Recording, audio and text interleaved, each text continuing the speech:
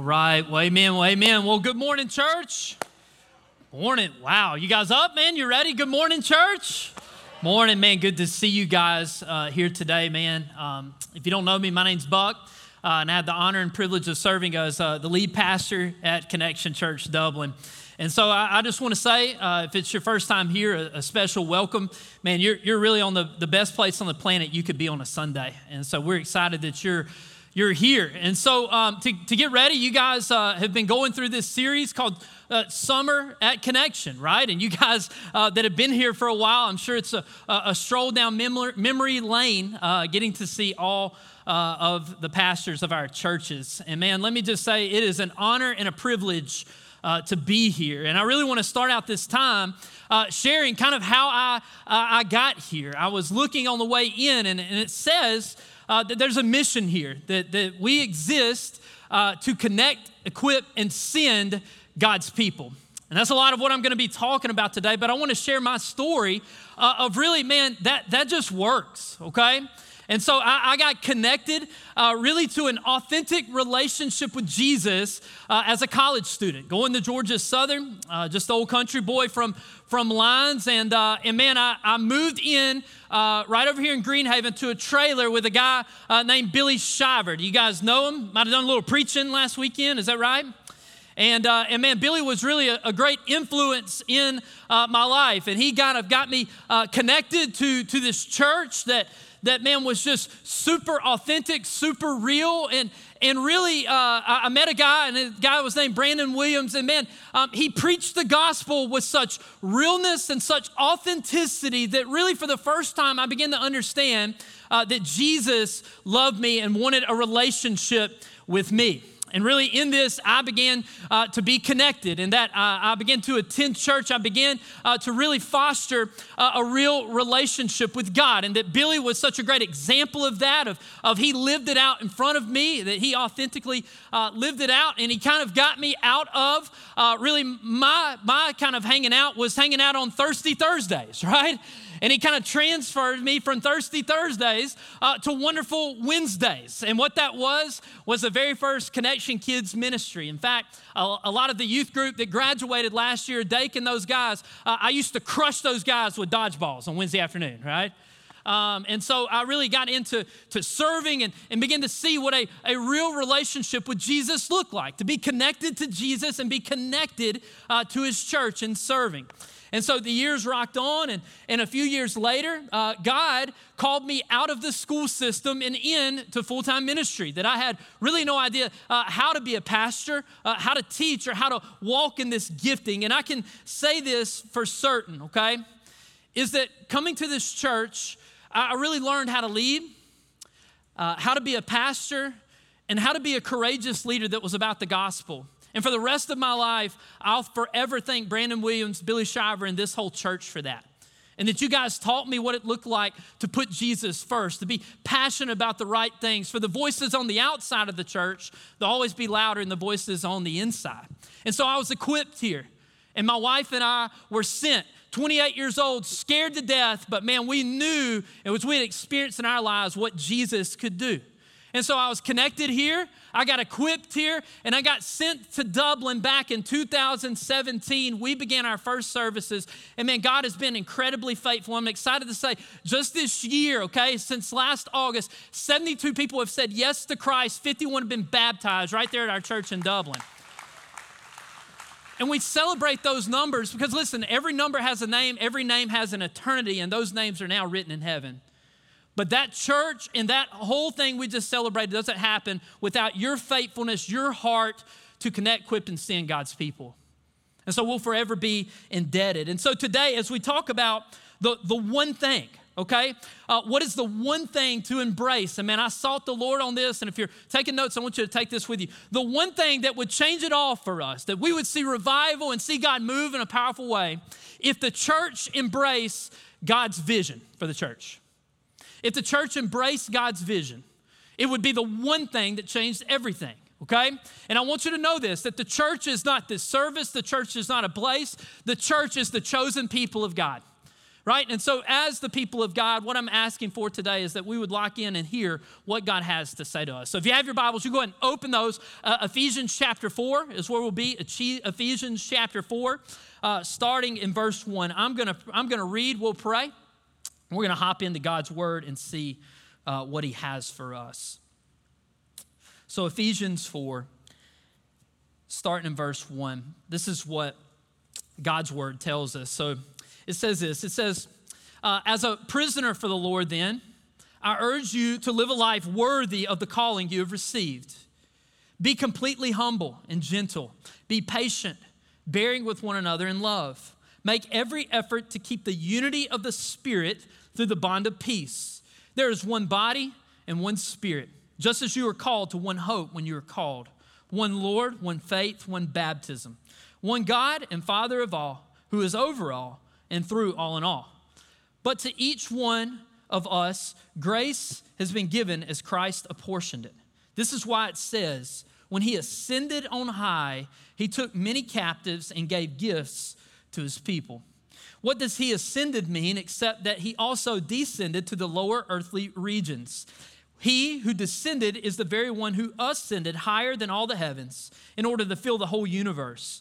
So Christ himself gave the apostles, the prophets, the evangelists, the pastors, and teachers to equip his people for the works of service, so that the body of Christ may be built up until we all reach unity in the faith and the knowledge of the Son of God, and become mature, attaining to the whole measure of the fullness of Christ. Then we will no longer be infants, tossed back and forth by the waves and blown here and there by every wind of teaching and by the cunning and craftiness of people and their deceitful scheming.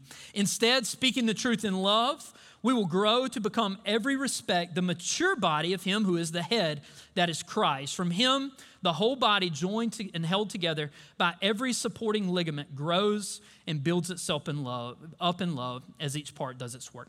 Let's pray. Father, we do love you. God, I thank you for your word. God, no doubt the best part of the service, Lord.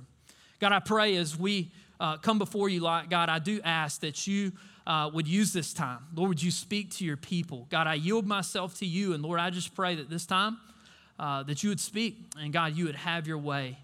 God, I know we come in with maybe a zillion things on our mind, or maybe we just stumbled into church. But God, I thank you that you're the living God who's here and you're able to meet us exactly where we are. So God, I pray for that. I ask for it in faith. In Jesus' name, amen. Amen.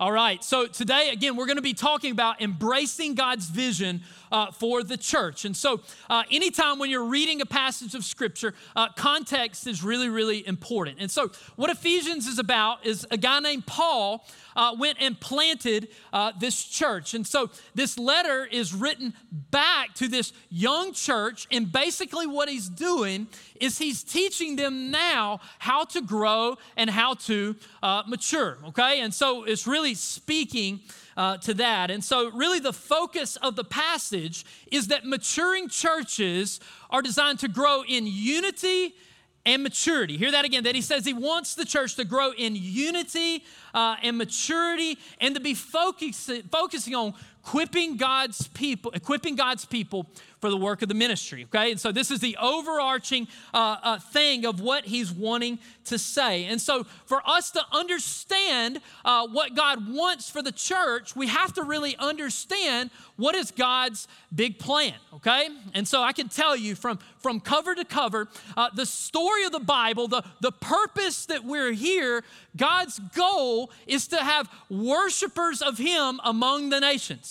Right? That every tribe, nation, and tongue would be worshipers of God. That is God's end goal, worshipers of all the nations. And so that is right now what God is accomplishing in the earth. Okay? Now God's plan to accomplish, God's vehicle to accomplish this purpose is the church.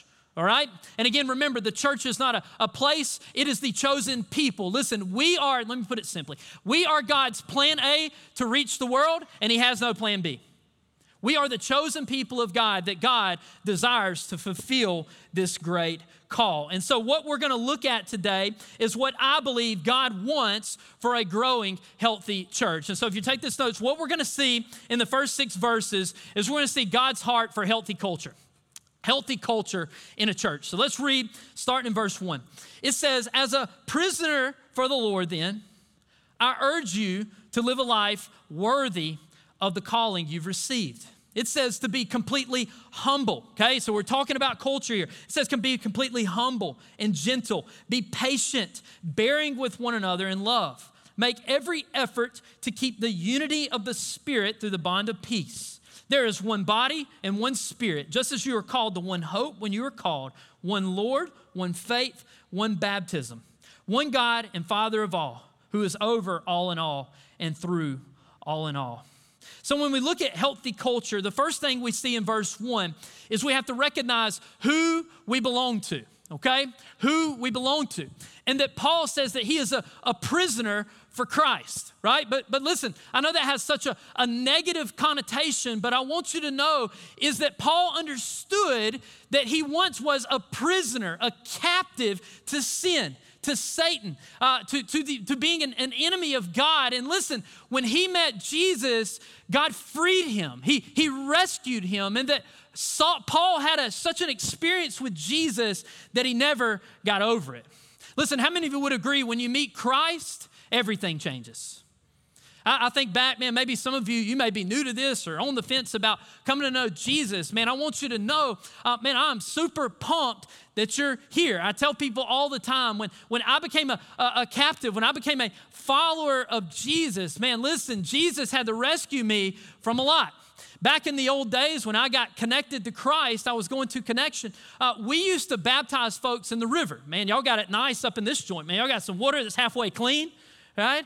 And you get up in here and get baptized. Well, back then, we got baptized in a river. So me and a few guys went out there and we got baptized. And I tell people all the time, if you think you walked in here with something rough, do you guys remember back in 2011 where they shut the whole river down and the fish started dying and everybody was like, what the heck's going on? Yeah, it was about a week after I got baptized, okay? So listen, my sin shut down a river. So some of y'all think y'all got some stuff, man. Listen, y'all didn't know there's some fish met their maker through me. But we see that Paul understood this, that he was rescued, he was captivated, and he said, I'm urging you as the church, you live a life worthy of the one who rescued you from your sin, shame, and death. Right? And so it starts with the church understanding who we are, but more importantly, whose we are, which is Christ. And then he goes on to say that we have to know who we belong to, but also how to behave. What does a healthy church look like? A healthy church is growing in humility. Verse 2, gentle, that we grow in patience. Man, walk out in the world 10 minutes. It requires some patience not to lose your mind out there. Amen? I mean, heck, me and Thigpen were riding the church. Dude dang near ran us right off the road. I'm talking about Jordan Thigpen has like matrix capabilities because listen, we about didn't make it to church this morning. Old boy didn't look to the right and he about ran us off the road, okay? And so this world requires patience. And then it says bearing with one another in love. It says to make every effort to keep unity of the Spirit and the bond of peace. And then 4 through 6, it talks about unity. These are the cultures of a growing, healthy church. Now, why is this important? Peter Drucker once said, he said that culture eats strategy for breakfast. And what that means is what I really believe we need to be is a culture that is attractive, a culture that people outside of the church actually look in and want to belong. I mean, when you look at the world, when we see that what's going on in the world, what you're going to see is a lot of fighting, a lot of disunity, a lot of unsettledness. Man, it's crazy. And so what we do is we exist to connect people, right? We exist to connect people to Jesus. But listen, once we connect people to Jesus, we need to be connecting them to a family, right? And we have to be a place that's worth getting connected to. As a church, listen, we have to be a place that's worth getting connected to. And so we see that healthy churches are embodied with healthy culture. You know, as we look at the future, I really, and I believe it was God's grace in this, I went to a conference when I first got going in ministry, and the name of the conference was called the Centered and Sent Conference. And basically what it was saying is churches that are going to flourish in the next 100 years or so are going to be churches that are centered on the gospel of Jesus Christ and sending people out to reach people in their context to bring them into the body. we're in a post-Christian era where you can't just pop up a church and then, you know what? Hey, I've been looking for a church. I'm going to go. That's just not the world we live in anymore. And so if we're going to reach people far from God, we have to know what we're bringing them into. You want me to tell you what I believe everyone's looking for? Everyone's looking for a place to belong and a family to belong to. And so this is what it looks like here. And I want you to know, man, this is all great, good, but healthy churches are only healthy because they contain healthy disciples. And that's the part you play, right? And that the only way we can be healthy is you grow healthily in Christ, and that you have a part to play in helping people get connected. That's why as healthy disciples, we are growing in service, right? We're growing in evangelism. We're growing in our heart for community. We're growing in our heart for generosity. Because what do those things do? Those things cause us to put Jesus first in our life, and they cause us to be humble. They cause us to be patient with people. It calls us to love people even when it's difficult. And when Jesus is lifted high and the mission is at the forefront, what you're going to find is a passionate, unified church. Listen, if you want to know what creates great unity in the church, it's a great hunger for Jesus and a great hunger for his mission. Right? And when you see Jesus for who he is, when you see him for what he's done, when you see him for what he's called to do, we don't have time to argue over the carpet color. We don't have time to argue over the song set. We don't have time to argue with what's going on the exterior, because we see what we've been called to. And brother, we need to lock arm in arm, walking together to fulfill this great calling we've been called to. There's a lot of unity around the mission of God. And that's who we've always been. That's why we are here. And so I ask you the question, I want you to take this with you. Are you growing to become a healthy disciple? Are you growing to become a healthy disciple? This is what Paul says his heart is for the church. Now, verses 7 through 10, I want you to read this with me. But it says that each one of us, grace has been given as Christ apportioned it. This is why it says, when he ascended on high, he took many captives and gave gifts to his people. What does he ascended mean except that he also descended to the lower earthly regions? He who descended is the very one who ascended higher than all the heavens in order to fill the whole universe. The second thing I want you to see in here is this, is that we have to have great stewardship of the gifts. To embrace God's vision for the church, we have to see ourselves as stewards. They have great stewardship of God's gifts. And so you're like, well, what does that mean? That Jesus descended and then he ascended, and it says he gave people's gifts. I try and keep things simple. And really, I just want to make this really, really simple, is that God's grace, his unmerited favor, okay, gives us spiritual gifts. When we come to faith in Christ, all right, we are given a spiritual gift that is used to give God glory, right, and used to build up the church. To put it simply, Jesus went through hell to save you and to give you a gift. Hear that again.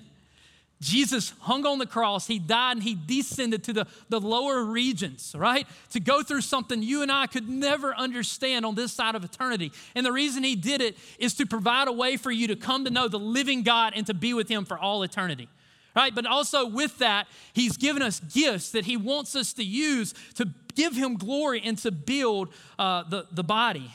And so as you think about that, man, it's like, what part am I called to play?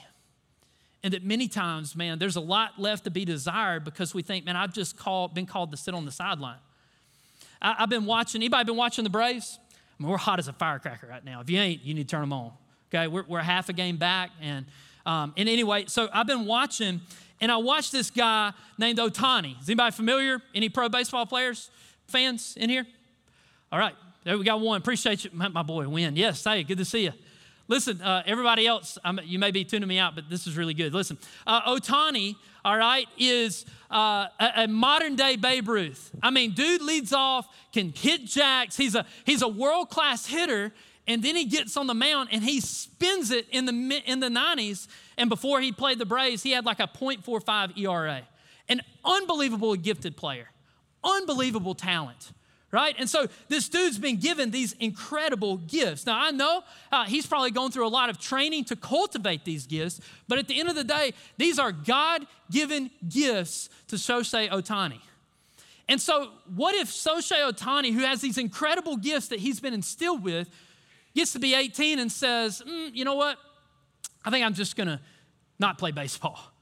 Like, that would be nuts. I mean, dude is making millions upon millions, and we would say, dude, you are crazy. Like, listen, you've been given these gifts. You need to make sure you're using these gifts. You can make millions. We would think he's a crazy person.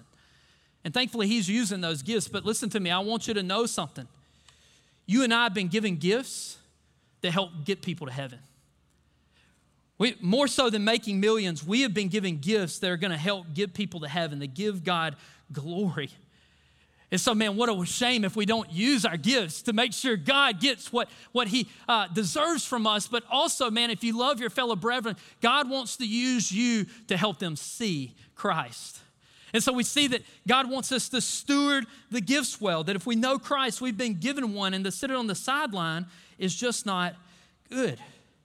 And so as we look forward, man, and we think about the gifts, I want you to know something, okay? The Holy Spirit does not move through great methods. The Holy Spirit used through yielded men and women, just like me and you. They have a heart to serve and say, Jesus, show me what you want me to do. I'm here to serve you. And that's how we see great change. We will see great revival in this place and beyond and through this nation. I have to let you know that I'm a product of the stewardship of gifts. Okay, I'm a product of the stewardship of gifts. I think back to Billy and this great teaching gift, and that he really mentored me and discipled me, and that he didn't see just having a roommate. He saw an opportunity to exercise his gifts to teach and make a disciple. Man, I think about Brandon, who's really this catalytic leader to really have a vision of a church that didn't really exist. And for him not to keep the gifts to himself, but to teach a young moron at 28 years old how to lead people. Right? That he exercised the gifts, that he stewarded them well, that he didn't keep them to himself. He wanted to pour it into the next generation. I want to talk about the prayer team for a second. And Eric and Vivian Gatto, Eric probably doesn't even remember this, but a year before I planted the church, he prayed over me. And man, he just prophesied over my life in a way that God just gave me great courage that I could do what God was calling me to do. And those prayer warriors have prayed for me and been with me. And some of the darkest times of my life, they've loved me well. And I'll be honest with you, without them using those gifts, I don't know if I would stand in front of you today. And that stewarding the gifts is personal to me because that's how God uses the body to build it up, to edify the church, and to send it out to go do what God has called us to do. And listen, he wants you to participate in this work. He's called you to. And so I want you to maybe ask yourself this question. Are you using your gift to build the church? If you know Christ Jesus as Lord, are you using your gifts to build the church? For that is the reason they're given. And so I encourage you, steward your gifts that Jesus died to give you. We only get to do life one time. Be a good steward of his gifts. Now, let's look in verses 11 and 12. So it says this, it says, so Christ himself gave the apostles, the prophets, the evangelists, the pastors, and the teachers. So this is what's called the fivefold leadership gifts in the church, okay? And so they all, maybe leaders have one of those, but this is a call to leadership, the leadership offices of the church. In verse 12, and this is their purpose, to equip his people for the works of service, so that the body of Christ may be built up, and so that we all, until we all reach unity of the faith and the knowledge of the Son of God. The third thing I want you to see is the design for church leadership. The design for church leadership. So what did God do for leaders? What is their purpose? And so, first of all, there where it says to equip his people for the works of the service, the work of the ministry is the call to make disciples, right? And Billy talked a lot about that last week. The call to make disciples, that is literally to intentionally lead people to Jesus and to grow them up in the faith. And so we see that the leaders are called to equip his people for the work. And the work is to make God's name known, to show him great glory by going out and making disciples, okay? And so, and if I could put it simply, it's teaching people how to obey the Great Command and the Great Commission. The Great Command is to love the Lord your God with all your heart, soul, mind, and strength, to love your neighbor as yourself. And listen, the Great Commission is to go and make disciples, to make other followers of Jesus. And if I could put it simply, leaders are called to equip. That means we are called to call the play. Right, to call the play. And so if you're not a sports fan, I may leave you today, but listen, man, you ought to turn it on. It's good stuff. But in calling the play, I had a difficult time with this. So before I was a pastor, I was a high school history teacher, okay? And praise God for that season, trying to tell kids about Abraham Lincoln and get them to listen. You better learn how to communicate and be kind of fun, right?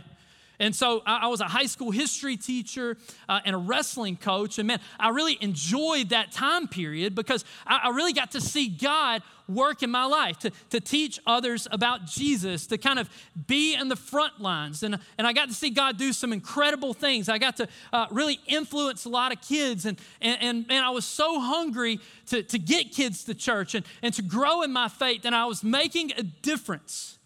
And then the hard part was when God actually called me to lead in the church. Because now, as I was out running the play each week, God was teaching me that now I want you to equip people, that you're not going to be on the front lines as much anymore, right? And that now I want you to teach people how to go and run the play. Because things are forever changed. Man, when you become a pastor, you better get used to getting everybody's best behavior. You know what I'm saying? I mean, I go to get a haircut and all of a sudden they turn into saints in like 30 seconds when they find out I'm a pastor. It never fails, right? And so, because the simple reality is that you guys are gonna have influence in circles that I'll never be able to go now. Does that make sense? And that now you know people and you know circles where you will be twice as effective of sharing the gospel than I could ever be. And the reason God has put you in those circles, because he loves the people in those circles enough to send you there. Right? And so as we equip the church for the work of the ministry, we're going to see God do incredible things through you. And the call is to run the play, okay? And I think about it like this, and a lot of times we miss this in the church. I think about it, we're getting ready for Georgia Southern football. We got Clay Helton in the house, right? We familiar? Yeah, new coach. So Clay Helton is coming, and man, what's going to happen here in a few Saturdays is there's going to be around 25,000 people going absolutely bananas in the stands, okay? And there's going to be 22 guys on the field, and they're going to be worn out. They're going to be exhausted, especially in September when it's like 9 zillion degrees out there. And man, we're going to be cheering them on. And man, we're like, man, just run the play, man. Let's score a touchdown. And so the game ends and these 22 guys are wore out and everybody leaves the stadium. And sadly, what happens a lot of times in the church is that's how we behave, is that we are in the audience and we're like, hey, we're going to pay you guys to get into this service and we want you to do all the ministry. And listen, we'll be here to cheer you on, man. Go, go, go, go, go. And then we walk out. But listen to me. God's design for the church is, what if the leaders were calling the play and all 25,000 got in shape and then went and ran the play? Man, that would be amazing, wouldn't it? Listen, take this with you. We're a lot more effective as an army instead of an audience. The church is a lot more effective as an army instead of an audience. And that's what God is teaching us here, is that the leaders equip the people for the works of the service. And God can do much through you.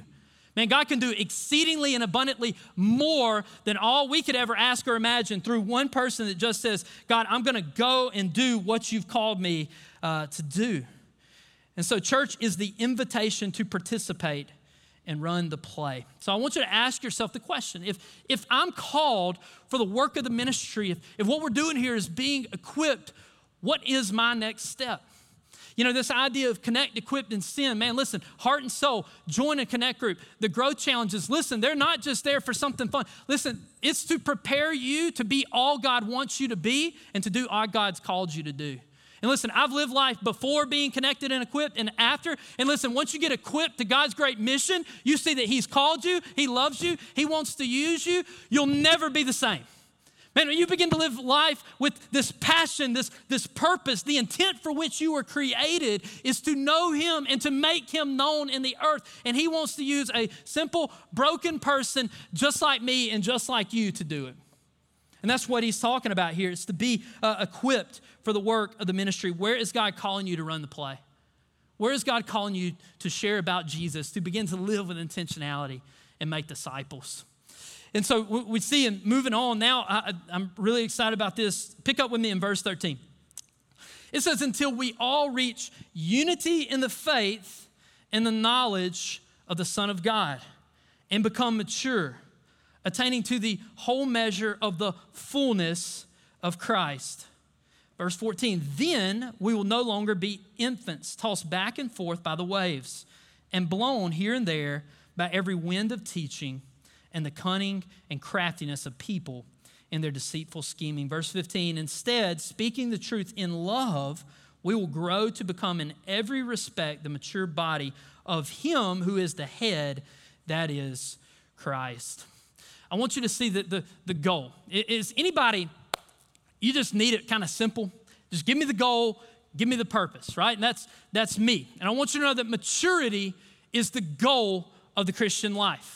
Right? And I know that's not a real attractive word, especially if you're young. Man, I fought being mature for so long. I'm like, God, I never want to grow up, right? And so maturity is not this fun and flashy word, but I want to show you here that this is God's intent for our lives. And so he says that until we all reach unity in the faith and in the knowledge of the Son of God and become mature. Well, what is maturity in the faith? Is it the one who knows the most? Like I've got to know the Bible backwards and forwards. I got to know Greek and Hebrew. I've got to clean up my act and then I'll finally be a mature Christian. What is maturity? Listen, he tells us attaining to the whole measure of fullness of Christ. Listen, maturity in Christ is Christ likeness. It is not who knows the most. It is who knows the Savior the most. It is becoming like Jesus. That is the goal of the Christian life, right? And so I'll explain this a little bit. In that if maturity is the goal, really the Christian life is a process, a pursuit of becoming more and more like Jesus. It's a goal that we will never attain until we fall over into heaven and we see him face to face. Now, this is why I've begun to preach on maturity and why it's so important to my heart is that a lot of times we push, hey, man, you need to have a relationship with Jesus. You need to get saved, to come to faith in Christ. And man, listen, when you do that, we need to celebrate every number because when you respond in faith, when you say yes to Jesus, listen, you are justified. Just as if you'd never sinned, you now have a relationship with the living God for all eternity. You're never going to lose it, but rather you come to faith in Christ. But here's the deal, okay? I have never in my life, and if you have, you see me after church, I've never seen someone raise their hand and then poof, teleport to heaven, right? Like we don't disappear to heaven. God leaves us here, amen? And so when we're justified in faith, this process of I'm coming to faith in Christ to heaven is this process of what's called sanctification. And what happens a lot of times is that we are just settled for, tell me what I got to do to get Jesus. And there's no vision of what Jesus is calling us into. I'll say it like this. Salvation gets us on the field, but it is not the end zone of our life. Right? So if we come to faith in Christ, man, and we're constantly living life hoping I'm good enough, hoping I've done enough, hoping I'm finally there, man, you're going to live your life with a lot of question marks and you're going to be swatting sin and just hoping you fall into heaven. And it's going to be awful.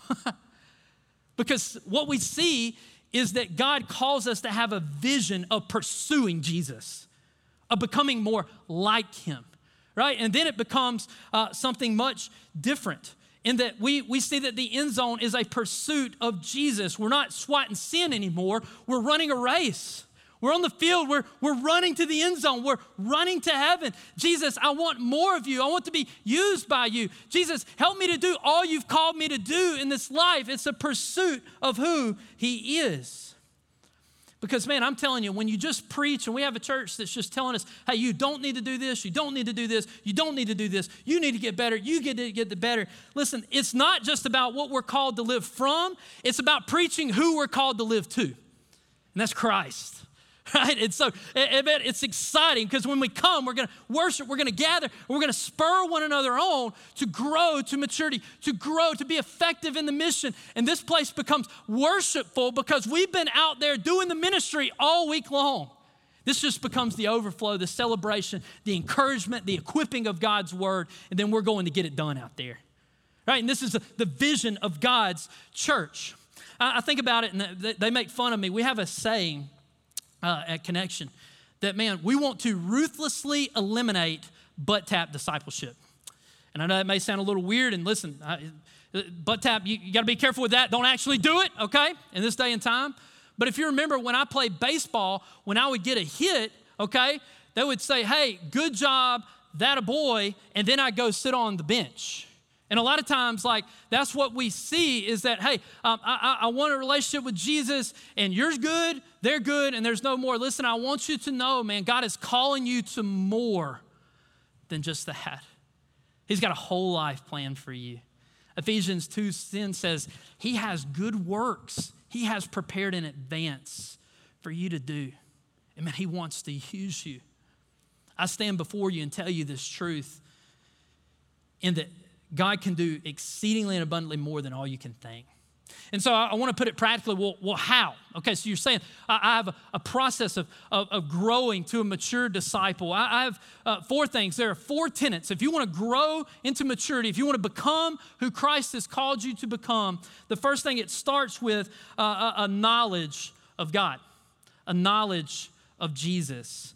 And so, and that word knowledge, and it should be coming up on the screen in just a second, but this word knowledge, okay?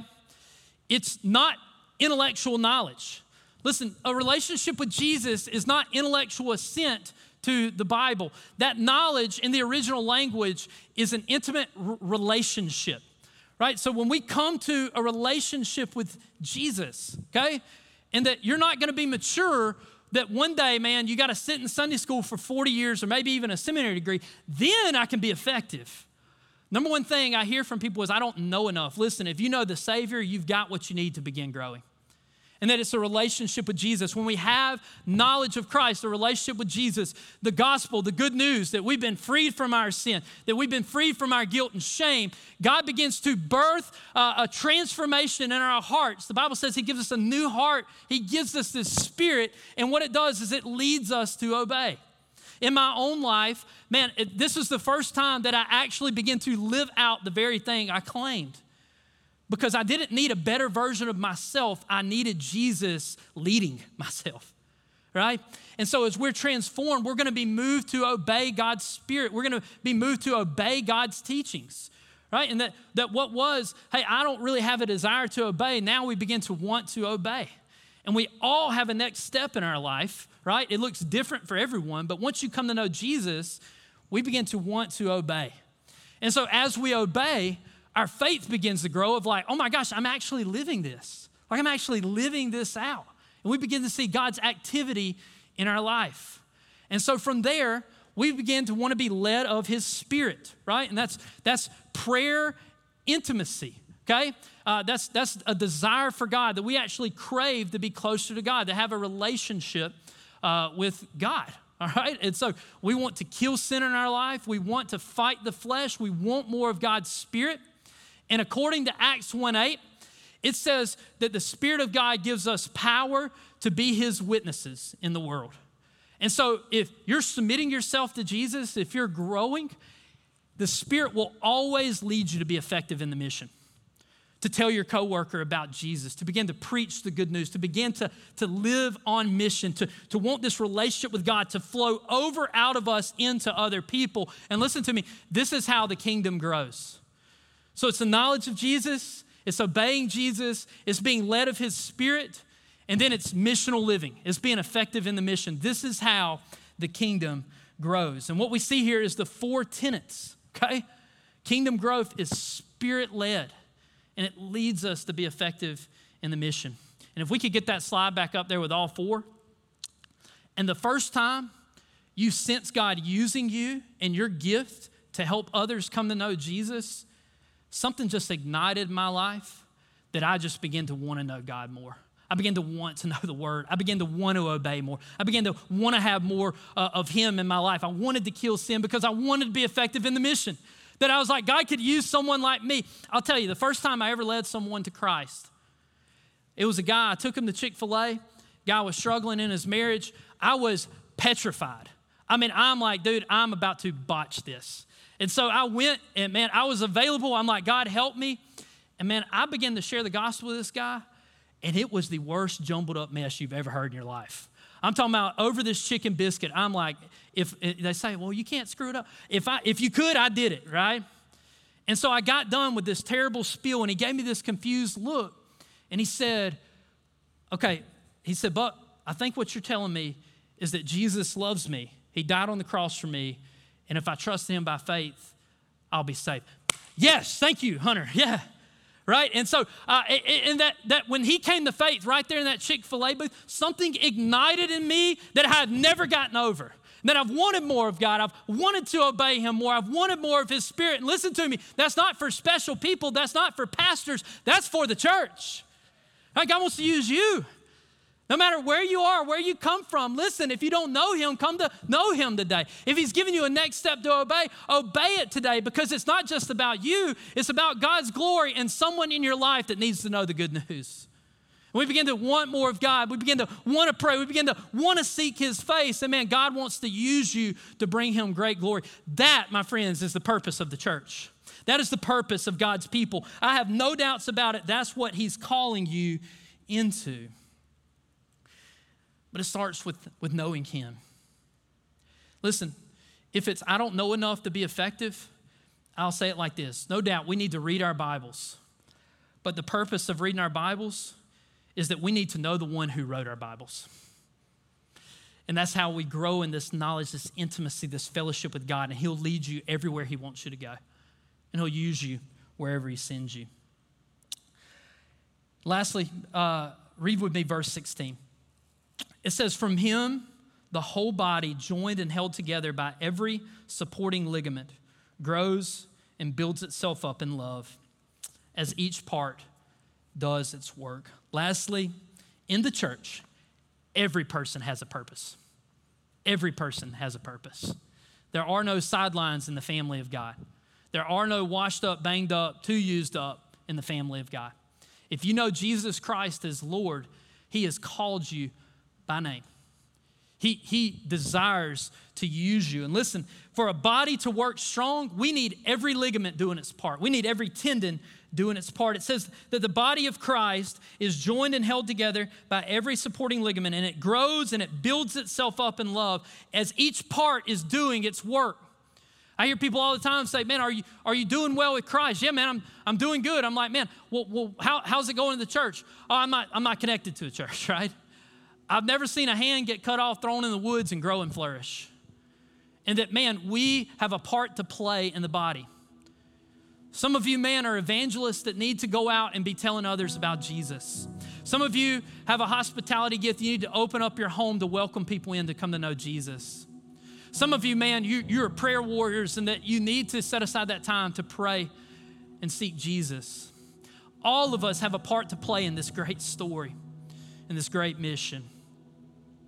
But I want to bring it back that the body won't function and we won't function as we were designed to in this life until we're connected to the head of the body. That is Jesus Christ. As we look in verse 1, Paul says, as a prisoner to the Lord, then I urge you to live a life worthy of the calling you have received. Jesus Christ left heaven. He lived sent. He obeyed God. He lived sent to connect you to God for all eternity. That's what Jesus did. And what he did for you and me is he lived a sinless life, one that you and I could never live, right? One we could never work our way into to get right with God. He was the one righteous one. He was the one sinless one. And what he did is he got up on a cross and he bore the wrath of God. He paid for our sin, not just to save us from it, but adopt us into God's family. That is the church, right? That we've been saved by the blood of Jesus on the cross. Well, we've been commissioned by the blood of Jesus on the cross. And what happens with this news is this. It's nothing you seek to earn. And then maybe today you maybe just happened up in here. You don't know really where you stand. There's just a big question mark. Man, I want to tell you what you do with this news is you repent of your sin. You receive it by faith. It's the craziest thing. You don't fight your way to get it. You rest in his finished work. And there was a day for me, again, Billy was discipling me. Brandon was preaching this news to me. And I went up to this conference, Passion Conference up in Atlanta. And sometimes God saves you like in a moment. And sometimes he gently pulls you in. Some of you may have been getting drawn to God for weeks. And you're like, man, this just keeps coming up. I keep hearing God calling me. And up at that conference, there was a line in the sand moment that said, Jesus, I'm in. I want to know you. I don't know what that means. God, I know I got a ton of crud in my life. God, I know I haven't lived for you at all. I don't even know what that looks like. But God, this is my line in the sand. I'm in. I want to know you. And it hasn't been a perfect journey from that moment, but God saved me that day. And I've been a work in progress ever since. And I'm on the same journey he's calling you into. And so today, I've really got two things. As we respond, Chase is going to play. Man, I'd love if you'd like to come and pray. You're welcome to. But the first thing is this. If you've never drawn that line in the sand, if you've never said, Jesus, I want a relationship with you. I've heard about you, but I want to know you. I want to be freed of my sin. I want to be adopted into this family. God, I want to be with you for all eternity. Man, right now in just a second, that can be you today. And man, this isn't a church that's judgment. Man, we celebrate that because we've all been there. And for the next crew, man, if you know Jesus is Lord, all of us have a next step to take. It's been clear, God's heart for the church, right? And you've got a part to play. Today is the day to begin to prepare your heart to play the part. As the college students are coming back in this fall season of ministry, man, let God use you in a powerful way, whether it be inviting someone to church, taking your next step, whatever that looks like, man, God wants to use you. And so whatever God puts on your heart in this time, I'm going to pray and invite you in to whatever God has. Let's pray. Lord, we do love you. God, I thank you for your word. I thank you for the message today. God, I pray right now. First, Lord, I just want to speak to maybe someone in the room who doesn't know you, but say, Buck, today I want to have a relationship with Jesus. I admit I'm a sinner, and today's the day that I want Jesus to be Lord of my life. If that's you today, I'm just going to ask you as an extension of faith, would you just lift your hand and say, today's the day I want, amen. Thank you, brother. Amen. So if God's working on your heart, you won't be the only one today. Is there anyone else who would say, today is the day, Buck, I want a relationship with Jesus. That, man, I want to be called into this great story. I want to be adopted into this family. Is there anyone else? Amen. Thank you, brother.